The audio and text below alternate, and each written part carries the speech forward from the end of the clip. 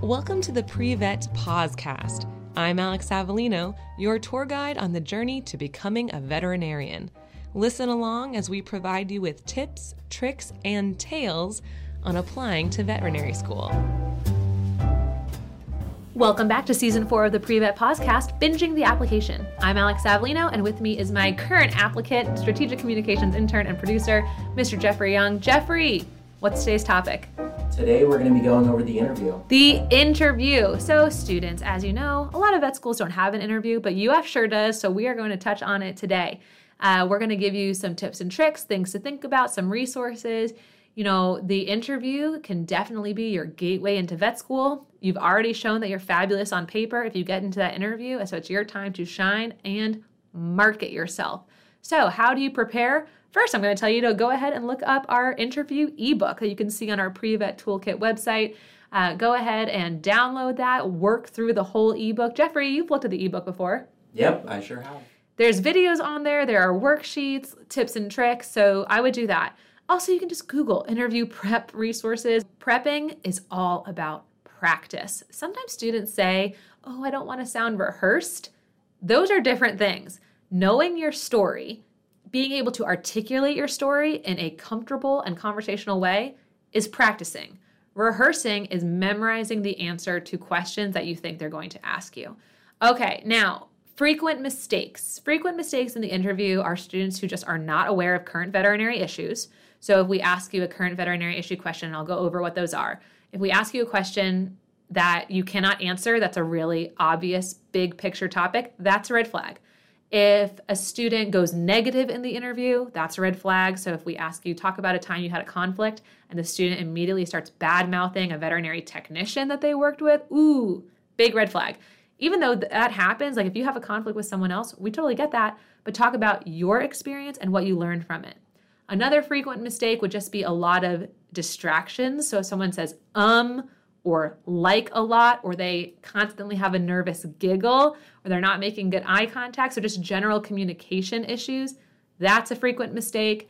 And then I think the student who is not able to articulate their passion for the profession. Sometimes I see this a lot when the admissions committee is reviewing the interview questions. They write, I couldn't tell if they really wanted to do this. So don't let that be you. Make sure you know why you want to be a veterinarian. You can give explicit examples. You can be clear. That's what you want to do.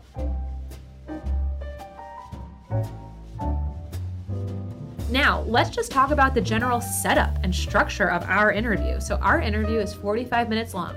It is behavioral, which means we ask questions like, tell me about a time when.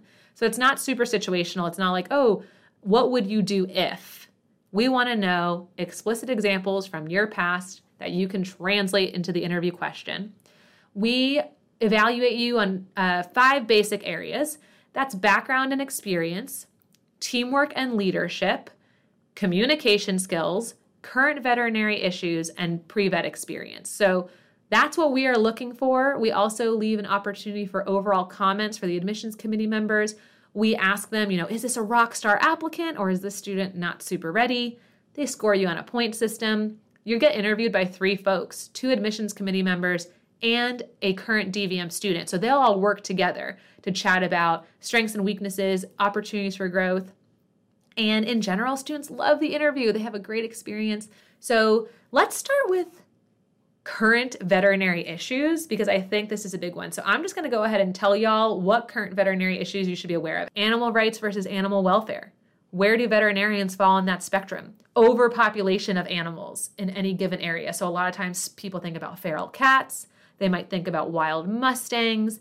They might think, and these are usually like invasive species that don't belong there. So in South Florida, one of the big ones for us are pythons and iguanas. People let their pets out and now they're everywhere and they are attacking the wildlife. But what do we do? So you need to know about the issue. You need to have your opinion on the issue and your solution for the issue.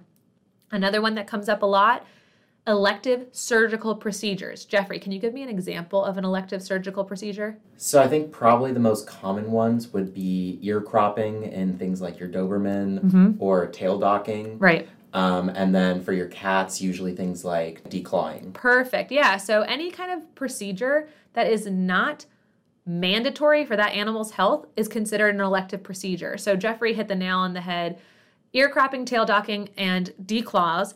Another big issue in vet med would be euthanasia and euthanasia practices and your opinion about how we handle euthanasia. And that could be in shelter med. So shelter med deals with a lot of euthanasias, but then there's no kill shelter. So if you tell someone you're a shelter med person, you probably want to have a handle on shelter med and euthanasia. Let's talk about mental health and wellness in veterinary medicine. That's a huge topic of discussion right now. You know, vet med has a higher suicide rate in female veterinarians than the general population. So, and then compassion fatigue, burnout, all of these buzzwords, very, very high on everyone's mind right now. So how you would answer that in an interview would be, do you understand that it's an issue in veterinary medicine? Why do you think it's an issue?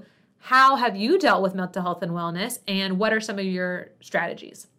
Student debt is a big one. Jeffrey, have you thought about student debt at all? I definitely have. And thanks to the class that I took with you and TA'd for, talking about the different options that there are, the different loans that you can be taking out, and just overall options for how to be paying off vet school and how to prepare for being in that situation where I'm going to be less financially stable for a while. Yeah, understanding your debt, knowing that you're going to have debt, thinking about what are some ways to pay off my debt. So One Health, what is One Health? Jeffrey, will you define One Health for me?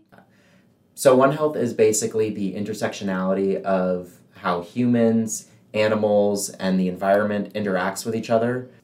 Diseases that are zoonotic can be transferred from animals to humans, how our farming techniques impact the environment, which can impact our health as well as the animals.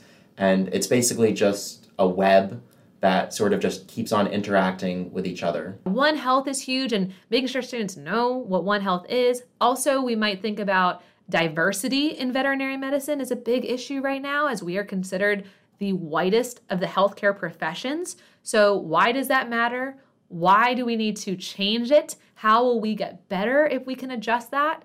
So diversity will definitely be something that could come up in an interview. Lack of veterinarians in rural areas. So basically, to prepare for a current veterinary issue, you want to understand what scope of veterinary medicine you're hoping to tackle, and then Google and ask veterinarians, what are some of the current issues going on here? How can I understand them better? Formulate your opinions and your viewpoints, get your facts straight. I think another good resource are some of the different websites and magazines like DVM 360. For a lot of people, I know when I was working at my last practice, my veterinarians were subscribed to it, and when they were done with their copies, I was able to take some home, and just keeping up to date with things like that and subscribing to different news sites and things like that, just to keep up to date with the newest information coming out. Oh, for sure. I think everyone, if you're on social media, you would want to follow the FVMA, the AVMA, the AAVMC, APVMA, all these big organizations that can keep you up to date with what's going on in the field. Student Doctor Network might have some good resources on there too for current interview questions, so just be plugged in and tuned in.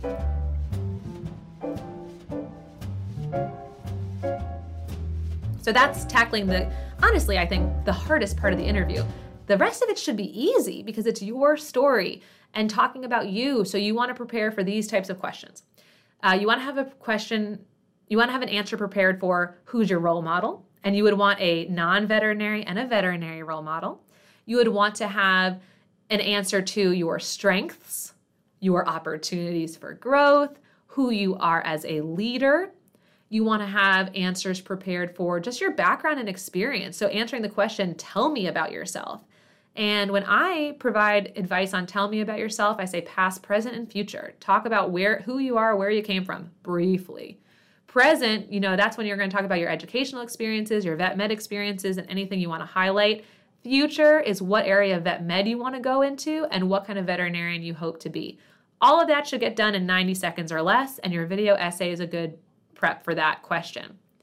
You also want to be prepared to talk about maybe conflicts, mistakes that you've made. That's the biggest one. If they ask you what type of veterinarian you want to be, make sure it makes sense based on your current experience. And then you just always want to stay open-minded, letting them know that that you're going to learn a lot while you're in vet school and you could change your mind, and let them know you know a ton of veterinarians who change their mind. So you probably will too.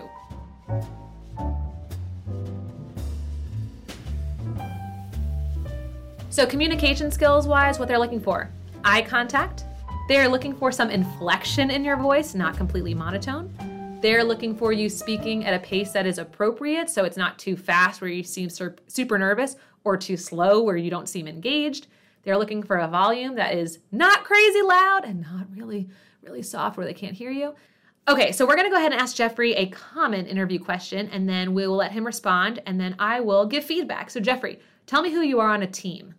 So I've gotten the opportunity to sort of experience a couple different roles on teams. So working in my veterinary practices, working as a technician, I had to work alongside and under other people and just sort of work together with them for a common goal.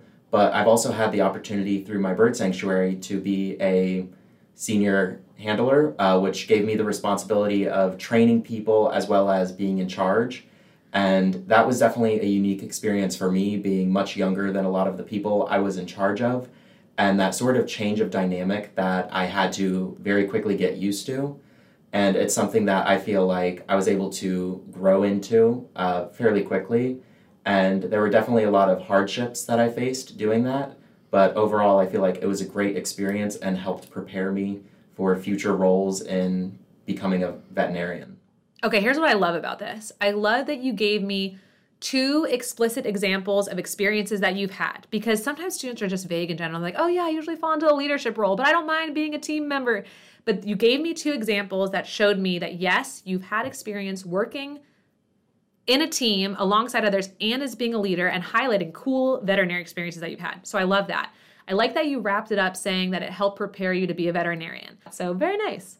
I think when you are preparing for the interview, write down the common questions they're going to ask. Write down your example that you're going to give, and just make sure that you talk about details and impact. What impact did your experiences have? Why does the veterinary medicine community benefit from these experiences? Always, always, always talk about impact. Impact usually sounds like numbers, or it sounds like measurable change or growth, something that you did that's explicit, maybe like an anecdotal story. That's impact. Jeffrey, how are you feeling about hopefully having to do an interview? I'm excited. I definitely feel like, for me personally, that's an area where I can really shine because I love making those connections with people, and I just feel like that's an area that I'm very comfortable with. I agree. I think you'd have a great interview. I hope to see you get an interview. I hope to see all of you get an interview for our listeners.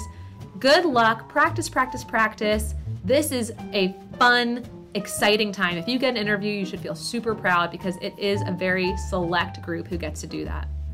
I'm Alex Avellino. And I'm Jeffrey Young. And we'll talk to you soon.